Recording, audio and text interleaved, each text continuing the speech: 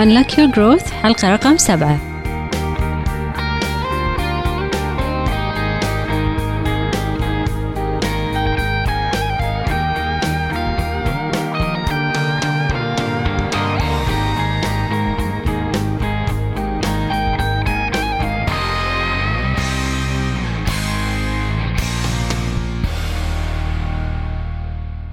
احنا المرة اللي طافت كنا قاعدين نتكلم عن Generation Z، وتكلمنا بعد شلون ان احنا نسوق حق Generation Z. اليوم راح نكمل نتكلم عن الشباب بس بشكل مختلف. اول شيء احب اهني كل معلم ومعلمة، لان اليوم يوم 5 أكتوبر اللي هو يوم المعلم العالمي، وأحب أقول حق كل معلم ومعلمة ساهموا إنه هم يساعدوني مشكورين وايد، وأنا فعلا استفدت منكم، وأنا ما كنت رح أوصل حق أي شيء وصلت له من غيركم. بما إن إحنا قاعدين نتكلم عن يوم المعلم العالمي، خلونا نسولف في موضوع للصراحة هو يقلق الكثير من العائلات.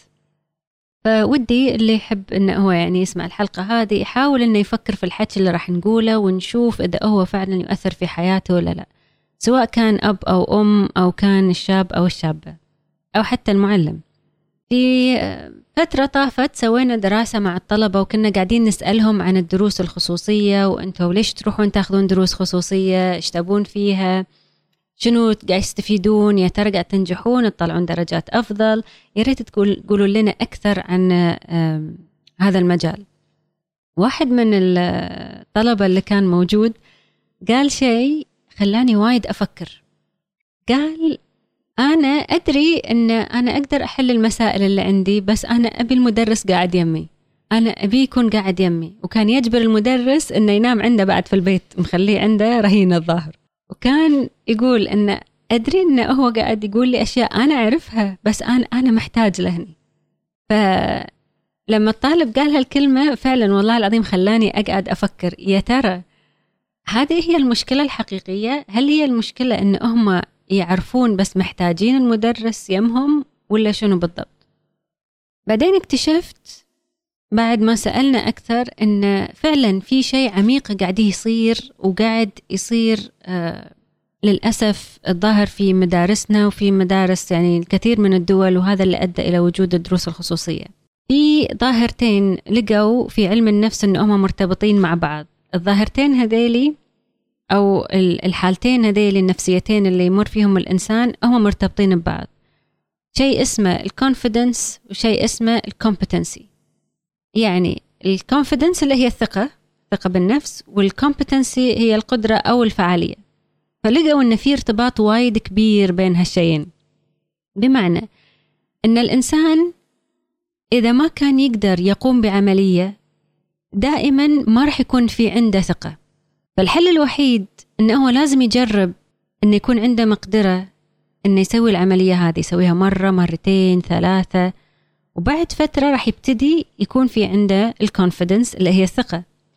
أول ما تدخل الثقة عنده، الكومبتنسي راح تشتغل بروحها، وراح يبتدي يصير أفضل وأكثر فعالية وأكثر دقة في عمله. فاكتشفت أن هذا هو اللي قاعد يصير فعلا عند الشباب والشابات. أنا قاعدة أشوفهم قاعدين يلجؤون إلى دروس خصوصية، وهم يقدرون أنهم بروحهم يقدرون بروحهم أنهم يحلون الأشياء هذه، هم محتاجين حق أحد، ما في نيد، ما في حاجة حق هذا الموضوع. فاكتشفت فعلا أن هم من صغرهم ما كان في ظاهر تشجيعية، أو هم ما حاولوا أن هم يمارسون الدراسة، يمارسون أن هم يتعرفون على شيء، أن هم يحاولون. وكل ما حاولوا كل ما زادت ثقتهم بنفسهم. فلما تيلهم مسألة أو يلهم سؤال، لأن عنده ثقة راح يحله عادي، ما راح يكون في عنده أي مشكلة. طبعا أنا جاية من جيل مختلف، إحنا جيلنا كان يدرس، وأنا شخصيا يعني حدي كنت نيرد. مصطفى كنت نيرد، وكنت أستمتع وما زلت أستمتع بشيء اسمه دراسة. أحب الدراسة، بس مرت علي أوقات خاصة في الثانوية العامة وبعدين في مرحلة الدكتوراه، كنت أحس أن أنا مو قادرة أدرس. أنا اللي أحب الدراسة، أنا مو قادرة أدرس، مو قادرة أفهم. فشنو كان يصير معاي؟ كنت أقعد أنا كذي أبرمج نفسي بروحي، كنت أقعد أقول شوفي سمر، هذا كتاب وشوية حكي مكتوبين فيه، هل الكتاب هذا أقوى ولا عقلك اللي الله عطاك إياه وخلاه ميزة إن تختلفين فيها عن كل المخلوقات الثانية هو الأقوى؟ منو الأقوى فيهم؟ فكنت لما أقعد أدرب نفسي وأقول حق نفسي لا ترى أنا مخي هو اللي راح يستوعب وهو الزين وهو القوي، كنت شوي شوي أكسر الحاجز النفسي اللي بيني وبين هالكتاب أو بيني وبين هالمسألة أو بيني وبين هالكونسبت أو المفهوم اللي موجود، فشوي شوي تخف الأمور وأقدر أن أنا أستوعب أكثر الكلام المكتوب قدامي. فأنا كنت أسوي التريننج هذا مع نفسي. أنا اكتشفت فعلا أن الجيل الحالي ما يبي يسوي هذا النوع من التدريب النفسي مع نفسه على أساس أنه هو يخرج من إطار أن أنا ما عندي ثقة، أنا ما أقدر أسوي ولا شيء.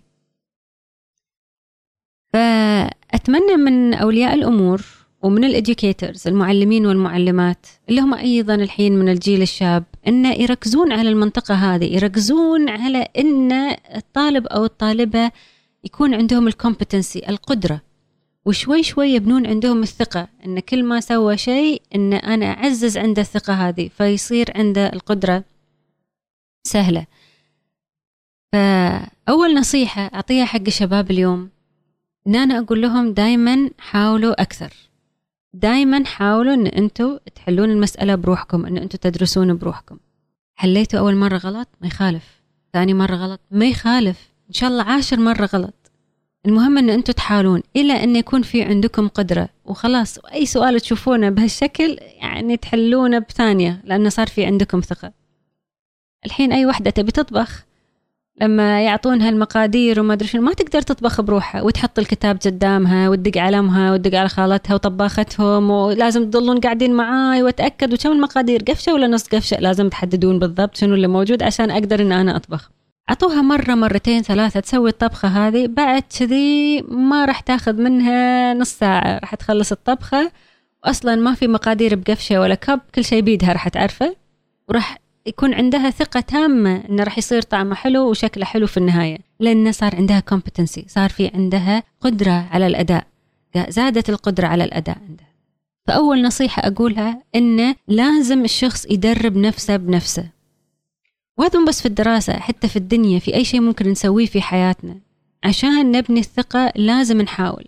ما يصير إن أنا أعتمد على حد ثاني عشان يحاول بدالي، لازم أنا اللي أحاول وبعدين أبني الثقة شوي شوي. من النصايح الثانية اللي أحب أعطيها لكم ولا أنا شخصيا يعني كانت تصير معاي، هو وجود بيئة معينة تكون مرتبطة عندكم بالدراسة أو تحبون أن أنتم تكونون فيها عشان الدراسة، وهذا يختلف من شخص إلى آخر. أنا واحدة مخي مسرقع، أنا لازم قاعدة يا بستاربكس يا إما قاعدة بطلة تلفزيون وعالي في أغاني في مسلسل في فيلم، لازم يكون في إزعاج يا مخي عشان أقدر أني أستوعب. أنا كذي، هذا طبعي.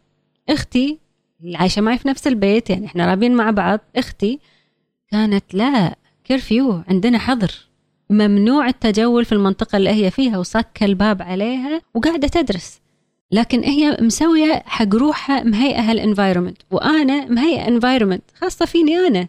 فكل واحد لازم يهيئ حق روحه انفايرومنت معين عشان يقول هذا انفايرومنت اللي يريحني في الدراسة. تحبون تحطون ميوزك، تحطون أغاني، تكونون في هدوء، تكونون في غرفة، تكونون برا، يعني هذا الموضوع خاص بالإنسان وشخصيته. الشيء الثالث إنه ترى والله العظيم الإنسان ممكن يتعلم وهو يعلم الآخرين، وهذه أنا تصير معي دايما، طول عمرها صايرة معي أثناء دراستي وما زالت قاعد تصير معي. أنا قاعدة أتعلم وأنا أعلم طلبتي، وأنا واقفة أدرسهم أنا قاعدة أتعلم معهم، وقاعدة أخلي نفسي أني أتعلم أكثر وأقرأ أكثر عشان أقدر أني أعلمهم بشكل أفضل. فلو تسوون سيشنز أنتوا كأصدقاء أو جروب مع بعض يسمون البير ليرنينج، تقعدون أنتوا مع بعض وأنتوا البيرز، أنتوا اللي تدرسون بعض، أنتوا اللي تعلمون بعض، والله العظيم أن المعلومة راح تقعد في مخكم وراح تشعرون أن أنتوا فهمتوا ما راح يكون في عندكم أي مشاكل، وثقتكم راح تزيد، لأن أنتوا قاعد تدرسون بعض بدون مقابل مادي، بدون أي مقابل، أنتوا فعلا قاعدين تحاولون تفهمون، وهذا شيء ممتاز. الشيء الرابع له علاقة باللايف ستايل مالنا، بالنمط مال حياتنا. هذه غلطة أنا كنت أرتكبها وأنا كنت أدفع ثمنها. أنا ما كنت أول أنام، الحين لا والله أنام وكنا العيد، لأن ما حد أعطاني النصيحة هذه.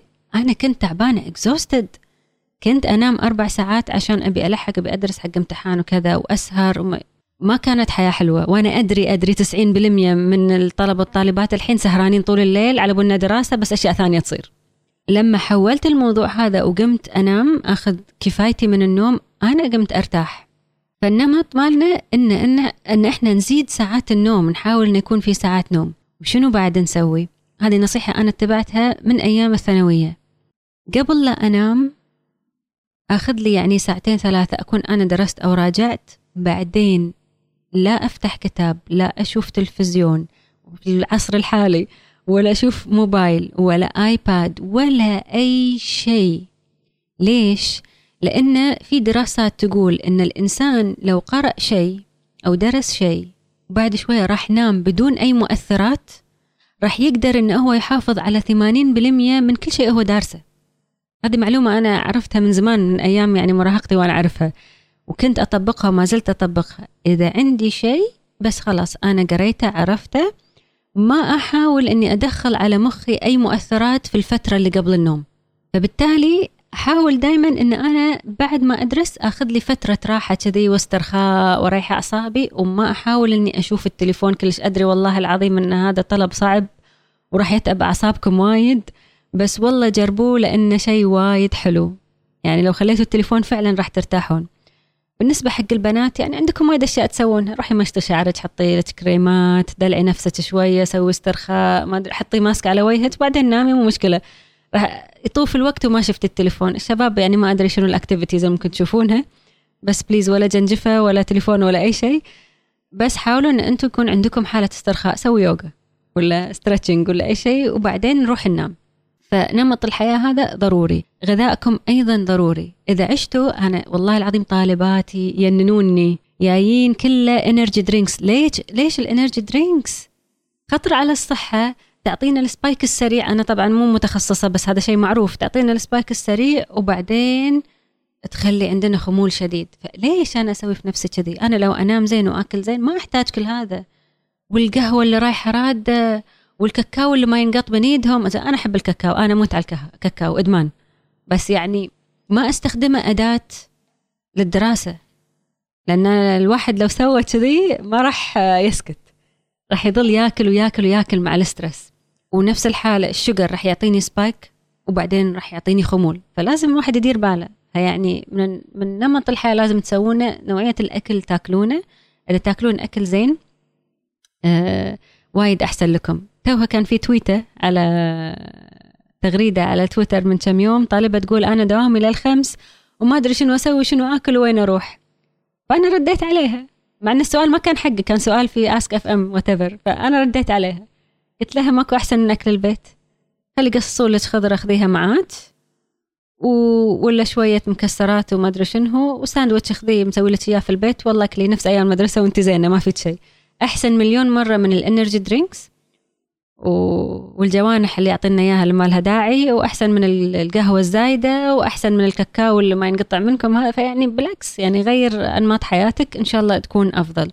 هذه نصايحي لكم، إن تمارسون دائما، أنتوا تحلون بيتكم، تثقون في نفسكم، في قدراتكم، في عقلكم البشري. ماكو أحد راح يفيدكم غيركم. فلازم إن ما يكون عندكم اعتماد على الآخرين. الإدمان على المدرس إنه قاعد معي 24 ساعة خاطئ. فلازم إن أنا من داخلي أنا يكون عندي ثقة في نفسي، والثقة ما تي إلا إذا أنا مارست بروحي واشتغلت بيدي. هذا شيء قلنا، وجود environment وبيئة أدرس فيها وأكون أنا عجبتني مرتاحة فيها، هذا شيء ثاني.